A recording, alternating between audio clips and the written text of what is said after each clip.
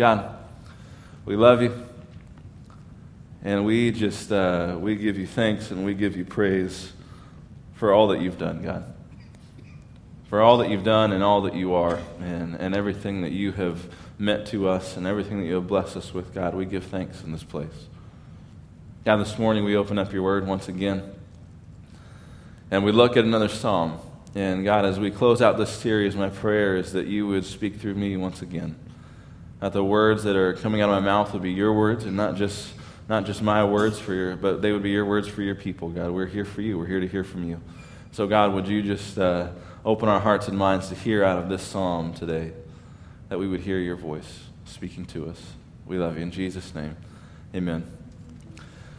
Well, like I said, we're closing out our Summer in the Psalms today, and that has more to do with the school year than it does to do with the weather. It's definitely still summer outside, but we are kind of closing out our summer series looking in the Psalms. And so far, we've looked at 9 Psalms so far. This will be our 10th one today. And we have looked at kind of the whole spectrum we've talked about God and God's faithfulness and some of the characteristics of God and God being all-knowing and what that means for us. And who is this God that we serve? And even on Baptism Day, we looked at who is this God that these people give their lives to and that we give our lives to.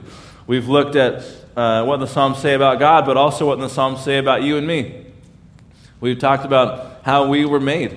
Right? We talked about us and how we come to know God and how we depend on God and how God provides for us. We talked about us, we've talked about God, and I thought it would be fitting this morning to just end the psalm end the series on the Psalms talking about the love between us and God.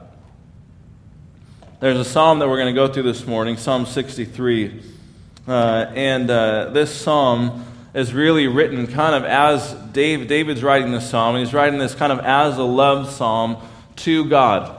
But there's a verse in here that kind of explains God's love to us as well. And so I want to talk about both of those this morning. I want to talk about our love to God, but the driving force behind that is God's love to us. And so I want to talk about that this morning, but the question really I want to ask you this morning is your heart in love with God?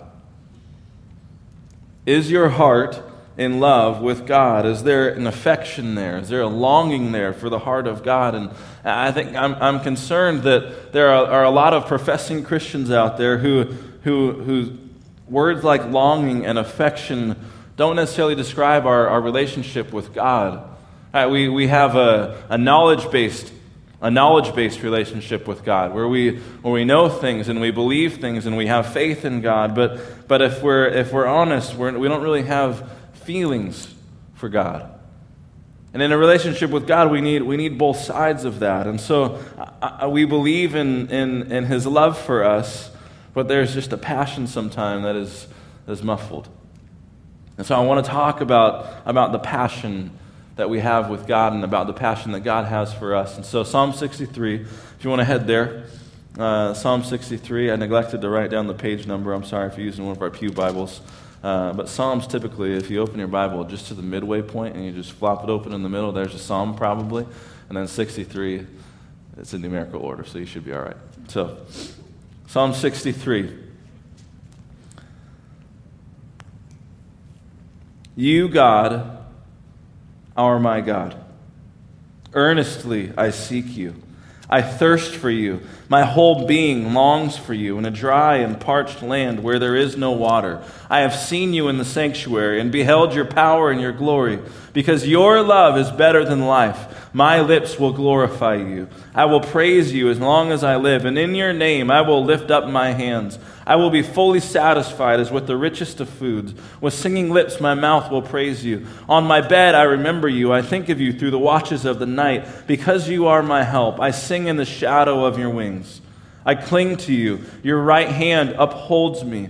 Those who want to kill me will be destroyed. They will go down to the depths of the earth. They will be given over to the sword and become food for jackals. But the king will rejoice in God. All who swear by God will rejoice in him, while the mouths of liars will be silenced. This is David, again, We've read some Psalms by some different people. This is once again David writing a psalm, writing kind of a love song, if you will, to God. Now David here, if you read before verse 1, it says that he is in the desert of Judah. Now, we're not exactly sure what part of David's life we're talking about here, but we kind of think that it's when he's fleeing from Absalom, his son, and the rebellion that's going on there. And so he's fleeing in the desert, he's in the wilderness. David is in the wilderness. And he's in the wilderness not just physically. I mean, he's on the run. He's in the desert, right? He's in the wilderness. But he's in the wilderness spiritually as well. He's away from Jerusalem. He's away from the temple. He's away from the place where the glory of God physically dwells with his people. So he's away. He's in the wilderness both physically and spiritually. But he's expressing in this psalm his love for God. Now, we talked a little bit about this in actually our first week, fittingly enough. Talked about this our first week as David is running from Saul. He's fearing for his life. And what happens? He says this prayer, "When I'm afraid, I will trust in you, in God whose word I praise." David has this tendency when he is afraid or when he's kind of out on the run, he has this tendency to just put all of his trust in God. And in this instance, we see David, he's in the desert, he's in the wilderness, and he just is expressing his love and his praise for God. So my question this morning, where does that even come from? Where does this come from? Where does this come from that David can even in the midst of these trials, even in the midst of being in the wilderness, how can he sit here and write this love song to God? I praise you, God. God, you are my God. I will praise you. I think the catalyst is here in verse 3. Your love is better than life. Your love, God, you are my God. Your love is better than life. Your love is better than life. He realizes the greatness of God's love for him. He realizes all that God's love means to him and means to his life. And when he realizes that, it drives his love and it drives his adoration for God.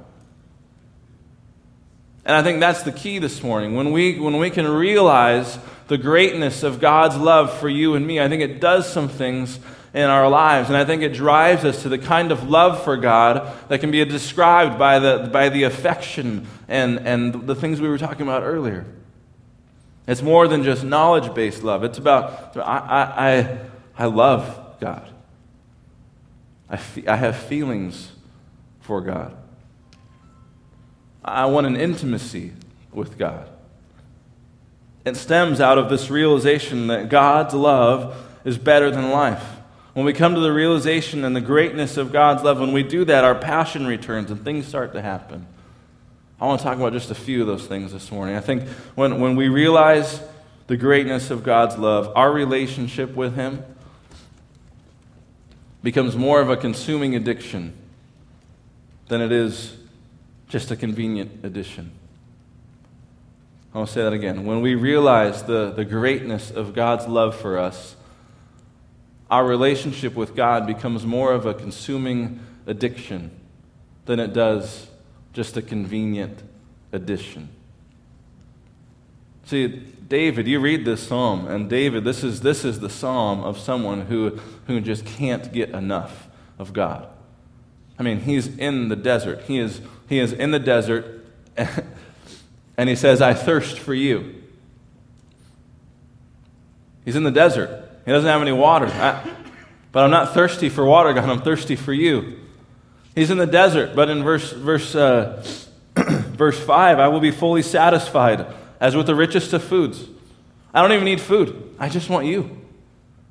Right? He's kind of, you can see like the writing here is someone who is so consumed by God, so consumed with God in his life. He wants more and more of God, and nothing else seems to matter outside of the love of God. This is where David is at. This is not just an addition to his life. God is not just kind of sprinkled on top of his life. God is his life. He is so consumed by God that he can't help but want more. He can't help but long for him and thirst for him and hunger for him and just want more and more and more of God. And he's not alone in Scripture, if you think about it. I mean, even Paul says this, Paul says this, to live is Christ and to die is gain. To die is gain. What does Paul want? He just wants to be with God. If I have to be here, I will be here, and I will live my best for Christ. But man, to die, that would be the gain.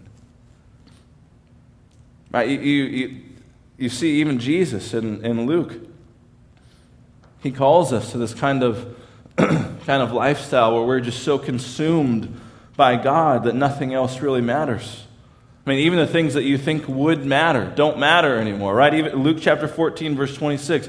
If anyone comes to me and does not hate father and mother, wife and children, brothers and sisters, yes, even their own life, such a person cannot be my disciple.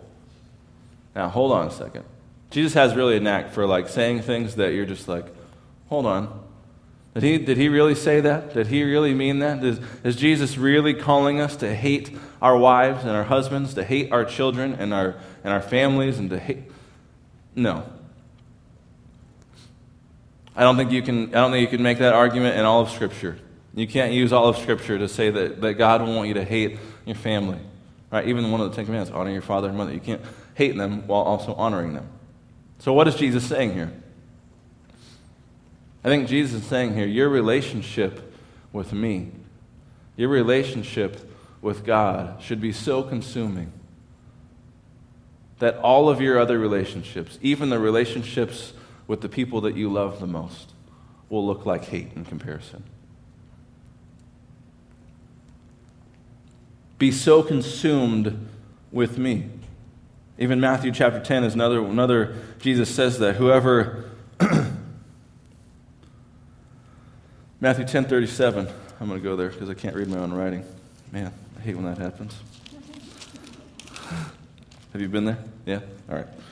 Matthew 10:37. Anyone who loves their father or mother more than me is not worthy of me. Anyone who loves their son or daughter more than me is not worthy of me.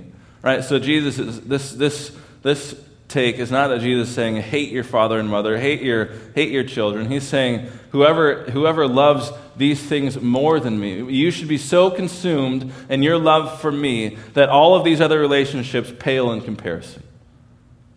Right? And when we realize the love of God that God has for us, this is what it is. It becomes more of a consuming thing than just like an addition that's sprinkled on top of everything else in our lives. Right? Our love for God drives everything. It's a relationship with God. Our faith is a relationship with God that is so consuming. And I think and I fear that there are many Christians today who think of it the opposite way. You talk about God as a consuming addiction, and people, I mean, outside of that word addiction, that scares some people, right? But even just the consuming part, God being an all-consuming piece of who I am.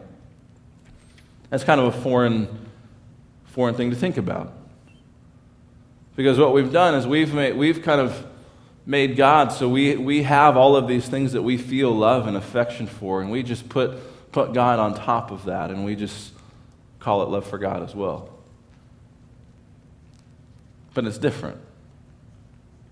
Our love for God should be so consuming. We've created this picture of Christianity where we just add God to everything and say we're good, but it's not true. I mean, do we want God more than anything in the world? Do we want more time with God? This got me this morning. Would we want more time with God than maybe an extra hour of sleep? Do we want God's glory more than anything? Do we want God's love more than anything in our lives? And when any of these answers are no, then we've missed it. We've missed the greatness of God's love for us. This God loves us. This God cares for us. This God meets with us even in this place as we sit right now. God is here in our midst. And when we realize God's love for us, our lives become consumed by that. And we begin to have this affection for God. Here's another thing. When we understand and we come to realize God's love for us, what happens is worship becomes more than just a duty. It becomes just an opportunity for joy. We don't worship out of duty. We worship out of joy. I mean, David longs to worship. And you read this song, and he's, again, in the desert. He's away from what would be the presence of God in Jerusalem, the place where God dwells. He's away from God. He's in the wilderness, and he can't help but lift his hands up. He can't help but sing and worship, and it's not out of duty. Again, he's not in the temple. He's not worshiping because he thinks he has to worship. He's worshiping because he's so filled with joy, because he knows that God loves him. He knows that God's love is greater than life, and it drives him to worship. And we should be excited for worship. God loves us, and God is in our midst. And if we know that, if we understand that, then our worship becomes more than just duty. We don't come here out of duty. We come here out of joy. I think when we come here out of duty, we're not actually honoring God.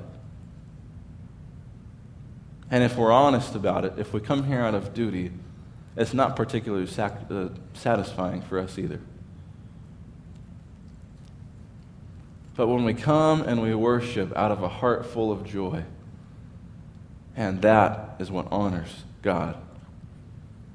And if we're honest, when we leave here after worshiping with a heart full of joy, we leave satisfied. There's a difference between worshiping out of duty and worshiping out of joy. And God has designed worship that we can come and we can see His power and His glory and His love, and we can know that God's love is better than life, and we can worship out of joy. When we realize God's greatness and we realize God's great love for us, it changes the way we worship. It makes us consumed with Him. When we realize, here's another thing, when we realize just the power of God's love. Amen. You want God more than you want His greatest gifts. Amen. You want God more than you want His greatest gifts. Is it possible to love the gifts we receive more than the God who gives them? I would answer yes. And not only would I answer yes, I would say it's probably super easy to do.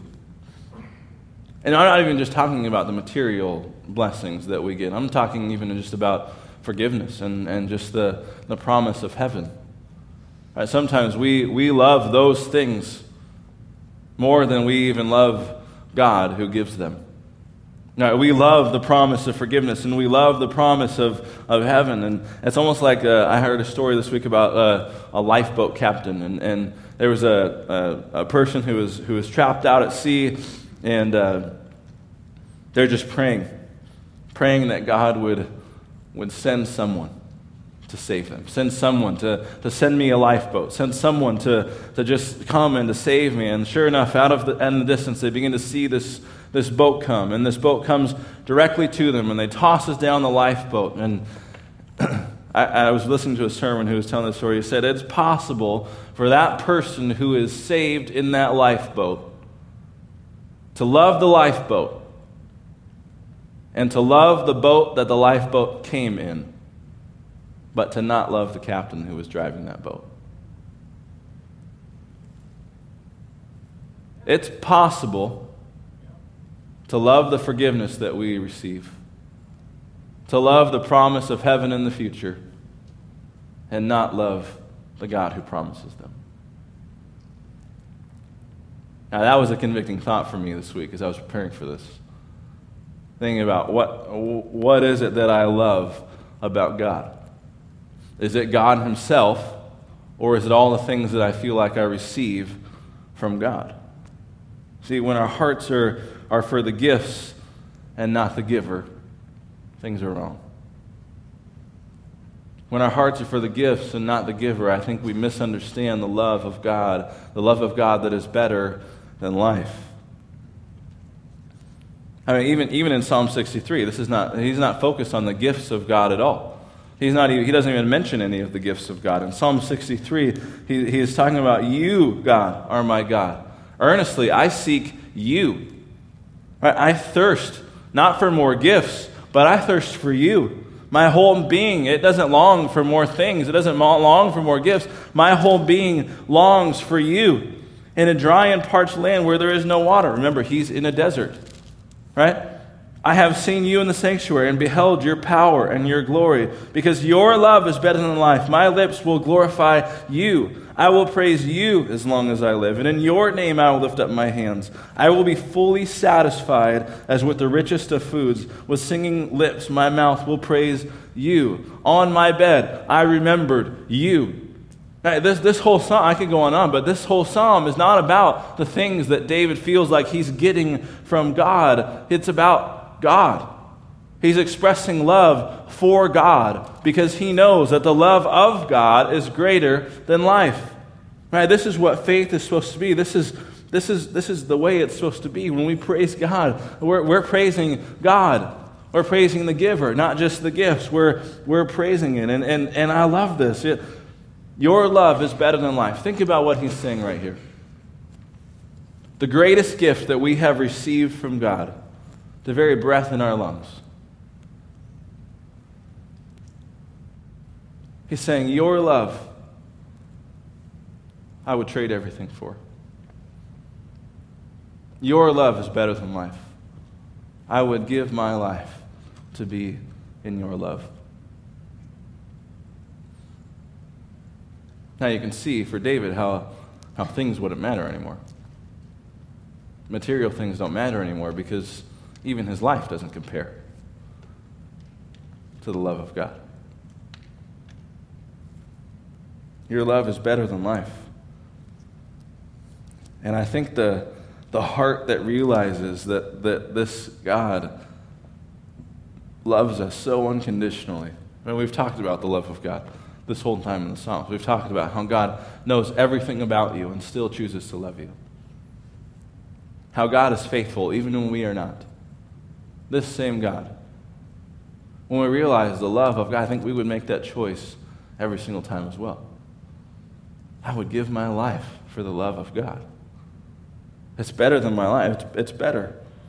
So when we realize when we realize the greatness of the love of God, our lives become kind of a consuming addiction to Him. Our worship becomes more out of joy than of duty. God is what we want more than our gifts. And here's the last thing. Our experiences in the wilderness will become experiences in worship. Our experiences in the wilderness, when we understand, when we come to know the love of God, our experiences in the wilderness will become experiences in worship. See, he is in the wilderness. David is in the wilderness as he's saying this. He's even saying, this is a dry and parched land. There is no water. But I thirst for you. Right, he's in a physical wilderness. He's in a spiritual wilderness, and he rejoices. How does he do that? I think every single one of us has been in a wilderness experience. We've been in a dark time in our life. We've been kind of down, feel like no one gets it, feel like no one understands. Here's the thing. If our hope and our affection and our love are tied to the gifts of God, then every single time we go through a hard time, our life just goes straight down the drain internally. Because we feel like God has removed something from us. We feel like God must not love us anymore because He's taken away the gifts that He has given us. So if our hope and our affection and our love is tied up to the gifts, then our life will mean nothing. But if our hope and our affection and our love is tied to the giver and not the gifts, then we can look up, even in times in the wilderness, even if we're going through the storms, all the metaphors for going through hard times in our life, we can look up and know that God is still there.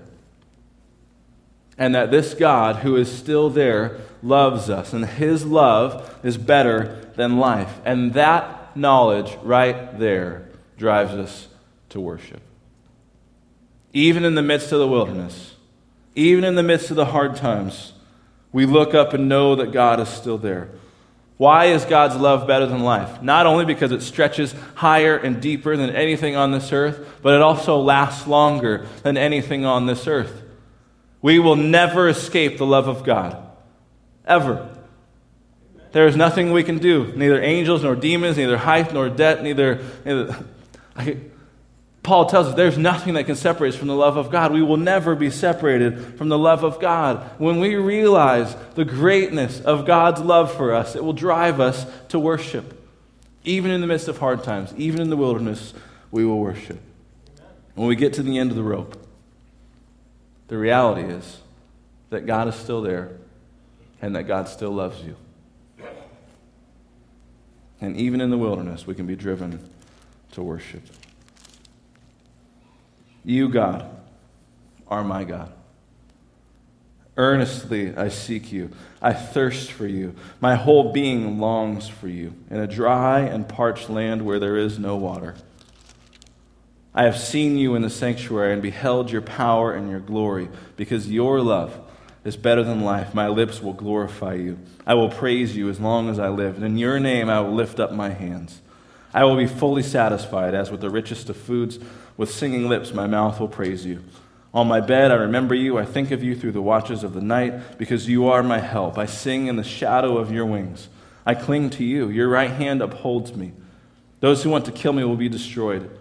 They will go down to the depths of the earth. They will be given over to the sword and become food for jackals. But the king will rejoice in God. All who swear by God will glory in him, while the mouths of liars will be silenced. So much good stuff in the Psalms. I hope that as we close this series up in the Psalms today, I hope that you have sensed a change in your own life. I hope that you can look at the Psalms and not just see it as kind of like the one that I skip through, the one that I skim through. When I'm behind on my reading plan, I go to the Psalms because I can read a lot of them. I thought that was funny. No one else? All right. Psalms is more than just a book of poems that we can skim through. There's so much depth and so much stuff in there. And I hope that as you read the Psalms, as you continue in your own Bible reading, as you read the Psalms, that you would begin to search deeper, to look deeper into what it is that these authors are right about, to look. It's part of Scripture for a reason. This book teaches us everything we need to know about God. Psalms is part of this book. There's so much to know out of the Psalms. I hope you've enjoyed it. I hope you dig more into the Psalms. But if you leave hearing nothing else today, God loves you. He cares for you. His love is better than life. And that should drive us to worship. Let's pray.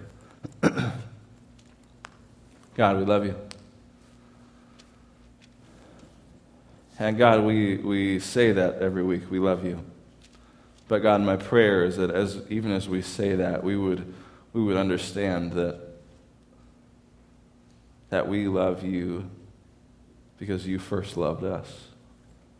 And God, will we come to a deeper understanding of your love for us? Would it not just be a knowledge-based thing or a cognitive thing that we know about, but God, will we begin to feel the effects of your love? Will we be able to sing like David and say, your love is better than life. There's nothing on this earth I desire more than your love, God. God, and would this love drive us to live a life that is totally for you and is all in for you, that we would make a difference for you, God, in our communities. God, we love you. We give you praise. We give you thanks. In Jesus' name, amen. Amen. Will you stand with me this morning?